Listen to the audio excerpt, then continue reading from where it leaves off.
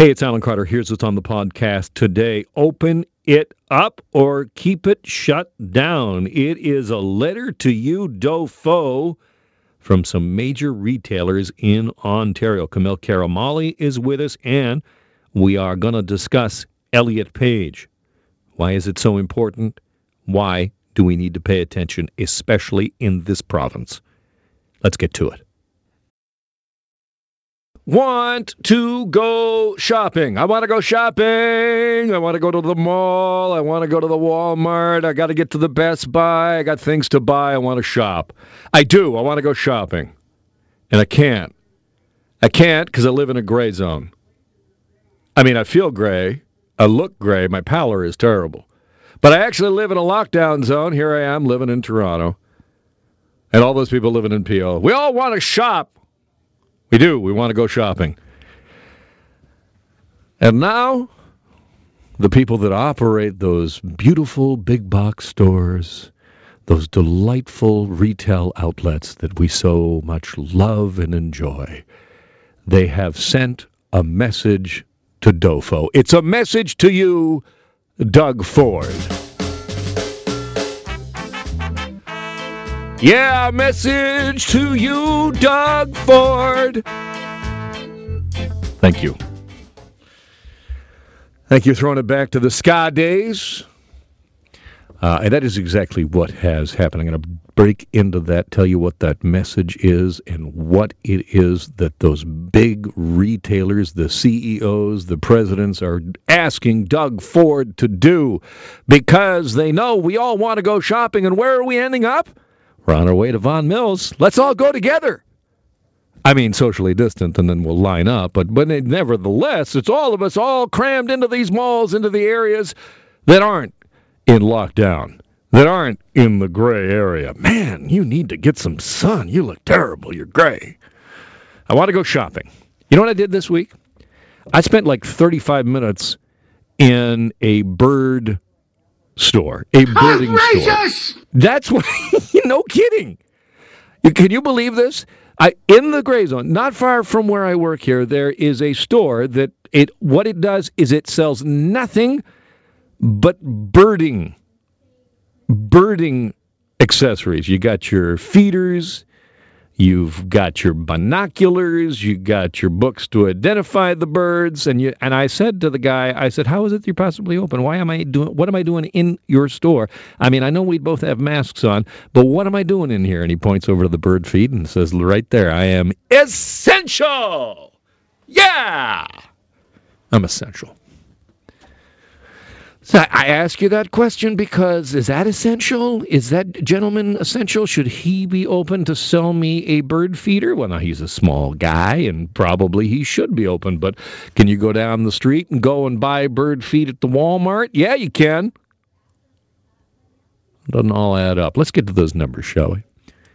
I feel essential. I don't know about how you feel. Are you essential? Here are the numbers: 1723. And sadly, 35 deaths in the last 24 hours from COVID-19 in the province of Ontario, 44,000 tests. Your hospitalizations are up 11. ICUs are down 2. I always caution people when you see the ICU numbers going down that is not necessarily a good thing. We don't necessarily know why that's gone down. Look at the death numbers, 35 in the last 24 hours. You would hope that the ICU numbers are down because people are getting better, but we don't know that. We don't. What we do know is that Peel had 500 cases, Toronto had 410 cases. York region, which is not locked down, but of course is adjacent to those two areas that are locked down, 196. So let's get to that letter to you, Dofo. Can we hit it again? Specials. The letter to you, Doug Ford. Yeah. Here it is, a letter to you, Doug Ford, from some of the major retailers in this province, asking Doug Ford that you move immediately, and I'm quoting here, to open all retail in Ontario and impose a 25% capacity limit on non-essential retail in lockdown regions. just as several other provinces have done with guidance and support from public health officials. This will put fewer people in more stores, increasing safety for all. The current policy does the opposite. And there's some pretty big names, some pretty big organizations on this list. Kamil Karamali is our global news reporter. A message to you, Kamil Karamali. Here you are. Who's on this list with this letter to Doug Ford? First of all, I'm going to start a letter to you, and I'm sure I'm going to have a lot of signatures on it. Do not sing Alan Carter, please. I feel like our viewers have already written a letter similar to that. I'm signing it. We want our listeners to stay on board with Global News Radio, so please don't do that. Right. Lots of names on this letter to Doug Ford. I'm actually outside Hudson Bay, which is one of the signatories on that letter. And it's a pretty big store, and there's so many big names on it, 47 to be exact, but that also includes Staples, Indigo, Aldo, Old Navy, IKEA Canada. So these are big stores that hire a lot of people, dozens, if not hundreds, throughout the city, throughout Toronto and Peel. And they have to close their doors or their storefronts at least. And they're saying, look, these people, their customers, they're still out. They're still consuming these goods and products. They're just going to neighboring regions. And then on top of that, they're also going to these stores that have been deemed essential, but they're flooding in there. So really, what is it doing closing these non-essential stores when these people are going in bulk to other stores and sort of clogging up those essential retailers and then just possibly spreading the virus? So they have some health concerns as well, and that's their counter argument. So that's what they're arguing. And I can here's my prediction. This is my prediction already, because the Dofo show today, by the way, is at 1:30. It has been pushed back a half an hour from its regular time slot at 1 o'clock. The Dofo show with Dofo today. Dofo was not there yesterday. Dofo will be there today. Doug Ford will be asked about it. He will say the following, Kamil Karamali. He will say, it breaks my heart. It's horrible. I wish I didn't have to do it, but I'm acting on the advice of public health officials. Over to you, Minister of Health, and away we go. And that'll be the end of that. Yeah, and we hear it time and time again. I don't know about you, but as reporters, and we talk about it in the newsroom, different ways of asking questions so that we don't get the common answers, the repeat answers. It just sounds like a broken record. And so we're going to hear that same answer again. The pessimist in me is thinking nothing will change and we won't get a firm answer from Doug Ford. As a journalist, you obviously like to see a real answer, but we haven't been getting that from any of the talking heads at these press conferences anymore. So aside from any new bombshells coming in, once again, these things turn into a broken record, don't they? Yeah, they do. And here's what really strikes me, Kamil, about this, is that, I go back maybe a week, 2 weeks ago, and what were we talking about? What was the story that you were assigned pretty much each and every day? Go and talk to the Greek chorus of medical experts who are not on the provincial health table, who are not part of the provincial mandated team, and their complaints about, hey, Doug Ford is listening too much to private enterprise and not enough to public health. And then we move into this lockdown situation where we close retail, and what are we covering now? The other side of the story, and now these exhortations from retail to say, no, you've gone too far now to public health. Now you need to come back towards economic health.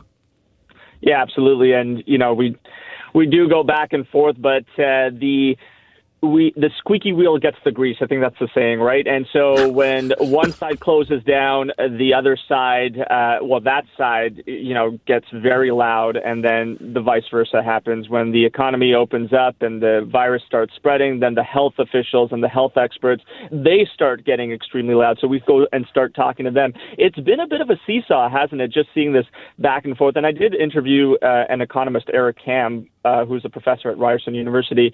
And yeah, obviously he's all for what this coalition is proposing, saying that, look, you're trying to curb shoppers and consumers from going out and going to storefronts, that's not going to happen. And so he's absolutely convinced that, look, they're just going to keep going elsewhere. There's literal science and numbers behind that.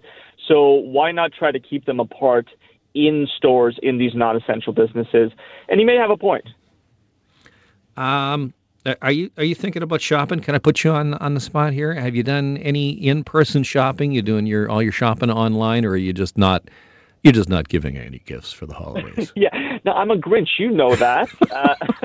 I give coals for Christmas. No, you know what? Most of my family. Are you asking for yourself, Alan? I am. I have a wish list, so right, get ready for that. So speaking of coals, no, I have most of my family and loved ones, aside from you, obviously, are outside of Toronto. A lot are in Vancouver. So I got this beautiful option of just saying, well, I'm just going to order something from Amazon or a small business in Vancouver, and then just send it off to my family and friends out there. And so I will be shopping online. What about you?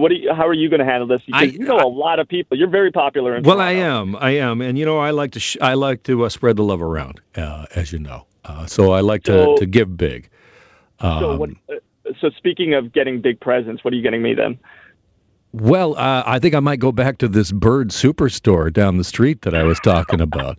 I think you could probably use some kind of birding equipment. Gosh, my condo's going to love that. Oh, man. All right.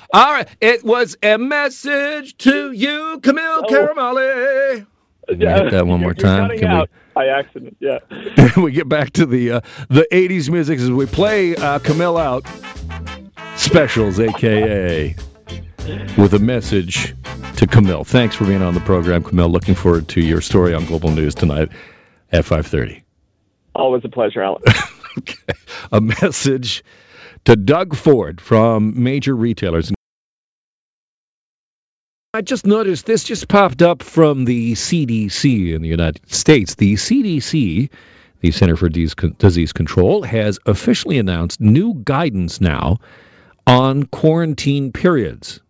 It says that quarantine can now end after 10 days without a test if a person has reported no symptoms. Quarantine can end after 7 days with a negative test and no symptoms. The CDC says it hopes this will actually increase compliance to quarantines by reducing the number of days and reducing the economic burden for people who need to get back to work. And that is now being studied in Canada as well. Interesting to see that. I believe the UK has looked at that as well. I believe implemented it as well as shorter quarantine period, saying the 14 days is not required, that 10 is enough even without a test. Wait a second. Isn't the pandemic done? Isn't it all over? It's finished, right? Like that thing is in the past. The pandemic is over. We've moved past it. Now you may wonder where I got that idea. You know where I got that idea? I looked at the stock market. I looked at the economic indicators. And it appears that the market thinks it's all done, finished, done, forget about it. It's over. The S&P 500 notching its best week rally since 1932. That was over the election week. That's going back in early in November. After the President Trump said that a Biden win would, make the stock market crash. That did not happen. Despite the fact that there was a bit of a pullback earlier this week, the Dow has soared nearly 12% in November. That is its best month since January 1987. And the S&P 500 and the NASDAQ enjoying their best month since April. Obviously, you have to take that into perspective because we are rebounding from an unprecedented time. It's like saying, it's like the federal government taking credit for, look at all the jobs we created. Well, jobs are being created, or at least coming back, at a big clip. We're not back to where we were, but you can't exactly take credit for jobs coming back when you saw the spike in unemployment that we saw earlier in the spring.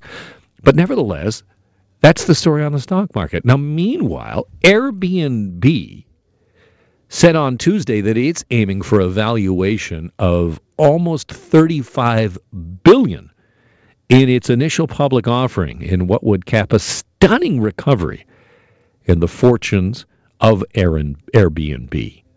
Obviously, the stock just took an absolute hammering when the pandemic hit earlier. And in fact, they had to go to some emergency funding. They furloughed a big chunk of their staff. But now here they're on the verge of a massive IPO, and investors just are chomping at the bit. Why? Because we have this vaccine news, and we feel like we have the light at the end of the tunnel, and so the market is already building in all of this valuation, and we're getting the stock market going to places it wasn't even at prior to the pandemic. This from Bloomberg today. The end of the COVID-19 crisis may be in sight for Canada's biggest banks.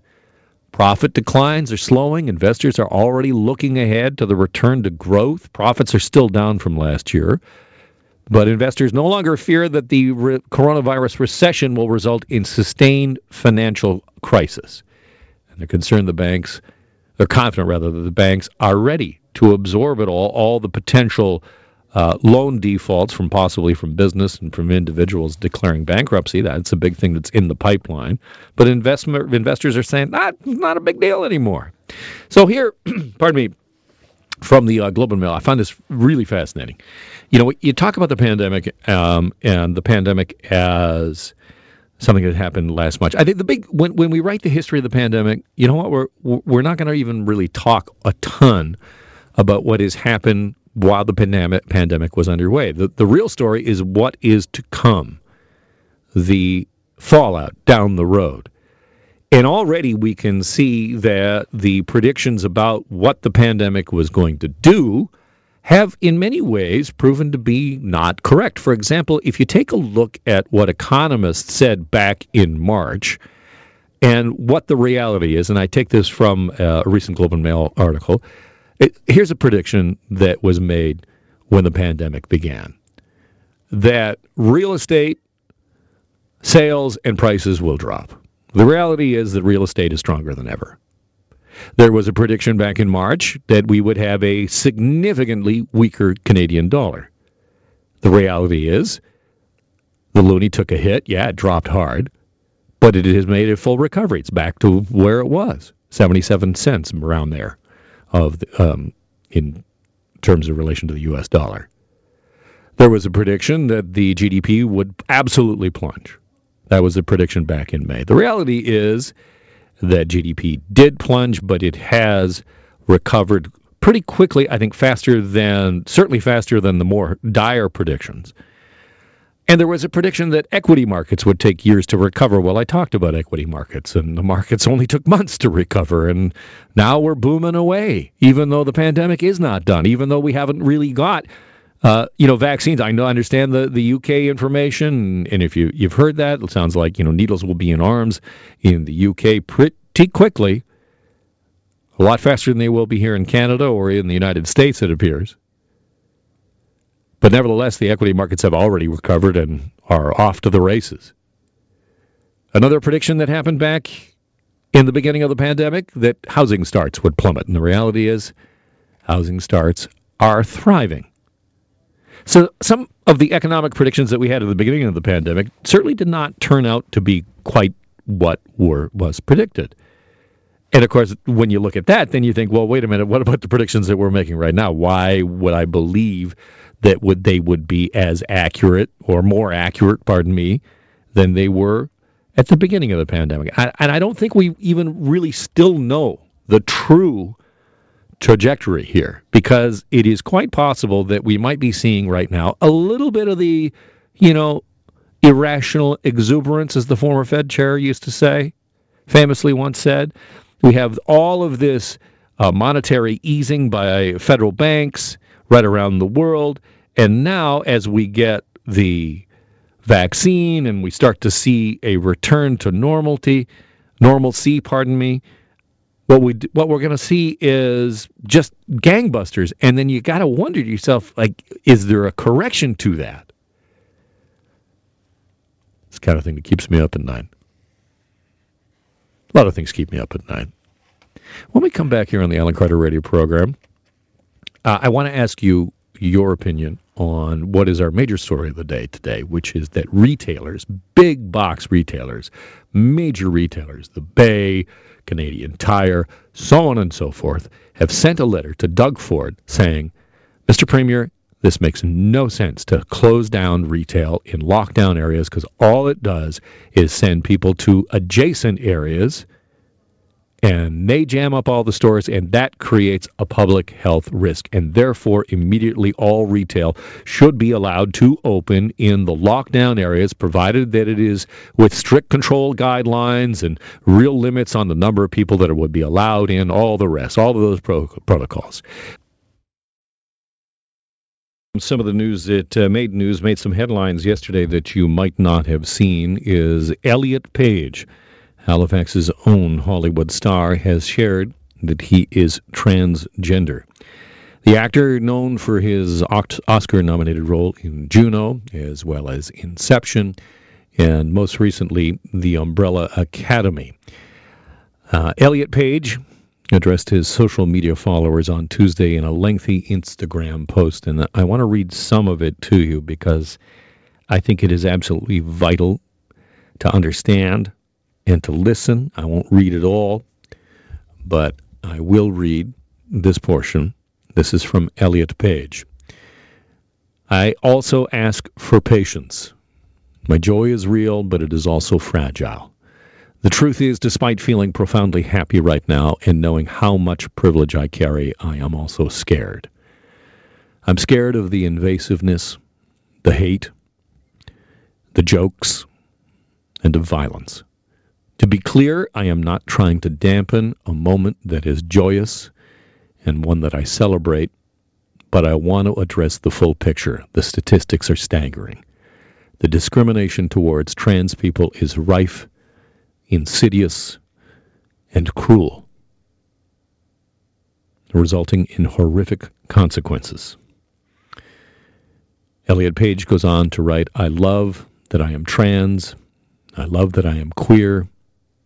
And the more I hold myself close and fully embrace who I am, the more I dream, the more my heart grows, the more I thrive. As the Instagram post from Elliott Page, sharing that he is transgender. From GLAAD, which is, as you might know, formerly the Gay and Lesbian Alliance Against Defamation, Nick Adams, GLAAD's director of transgender media, writing, quote, he will now be an inspiration to countless trans and non-binary people. All transgender people deserve the chance to be ourselves and to be accepted for who we are. We celebrate the remarkable Elliott Page today. From Prime Minister Justin Trudeau, thank you, Elliott, for sharing these words and for speaking your truth. Your bravery and strength are inspiring. Your authenticity and vulnerability will mean so much to so many. Sophie and I wish for you the very best, and we send you and the trans community all our support. From Andrea Horvath, the leader of the Ontario NDP. Elliott, thank you so much for your courage and vulnerability. And you're absolutely right. It is our duty as politicians to protect the humanity and joy of all trans folks.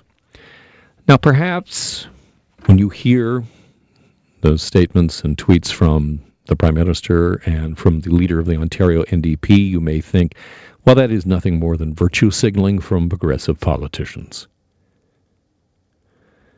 And perhaps, you might look at it that way. And I think we all should take a big grain of salt with anything a politician says of any political stripe about anything. I think it just goes without saying. But I think we need to ask ourselves, what does it mean to the trans community?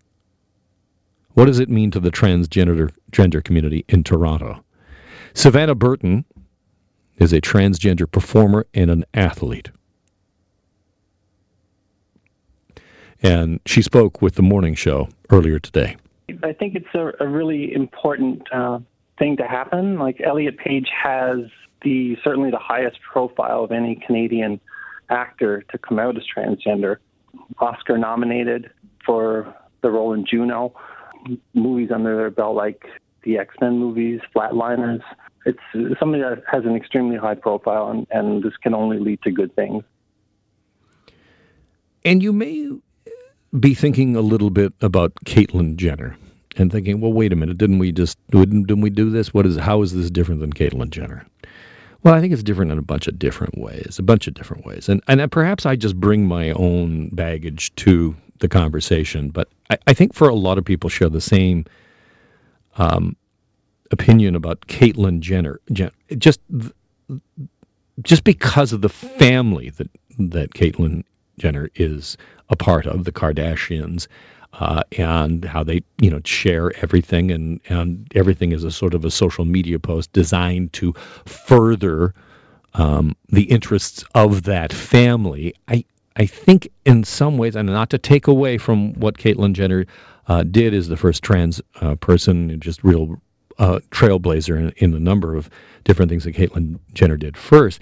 I think that what went along with that is a perception, and maybe just a perception in the straight community, but I believe it is also within the trans community as well, that somehow it was taken away from, because there was almost a belief that, well, yes, you're your true and authentic self, but perhaps your motivation for being so public might come from something that is about self-promotion. And here Savannah talks about Elliott Page versus Caitlyn Jenner. I definitely wasn't 100% surprised with it. Like, Elliott has been such a incredible activist for the LGBTQ community, and with a very high profile. Like, they seem very knowledgeable about the issues that are happening, unlike, say, Caitlyn Jenner a few years ago. I think it's really, I think Elliott Page is going to do a lot of really important activism work over the next while. That is Savannah Burton talking about Elliott Page. And I will sum up this way. If you too celebrate Elliott Page, if you too believe that trans members of our community deserve to be seen, to be celebrated, to be protected, then how can we live in a province where we're going to celebrate Charles McVitie? I know you're like, I knew you wouldn't get through an hour, Alan Carter, without talking about Charles McVitie. Charles McVitie, of course, is the evangelical Christian leader in this province, friend and ally of Doug Ford. And Charles McVitie is the president of the Canada Christian College, and the provincial government has introduced a bill that would allow Canada Christian College to hand out degrees. And Charles McVitie is transphobic. And I'll leave it there. I want to say thank you to Elliott Page. Thank you for your courage. Thank you for being a trailblazer. That is it for today. Thank you so much for listening. Don't forget, the Alan Carter Show is live weekdays starting at noon.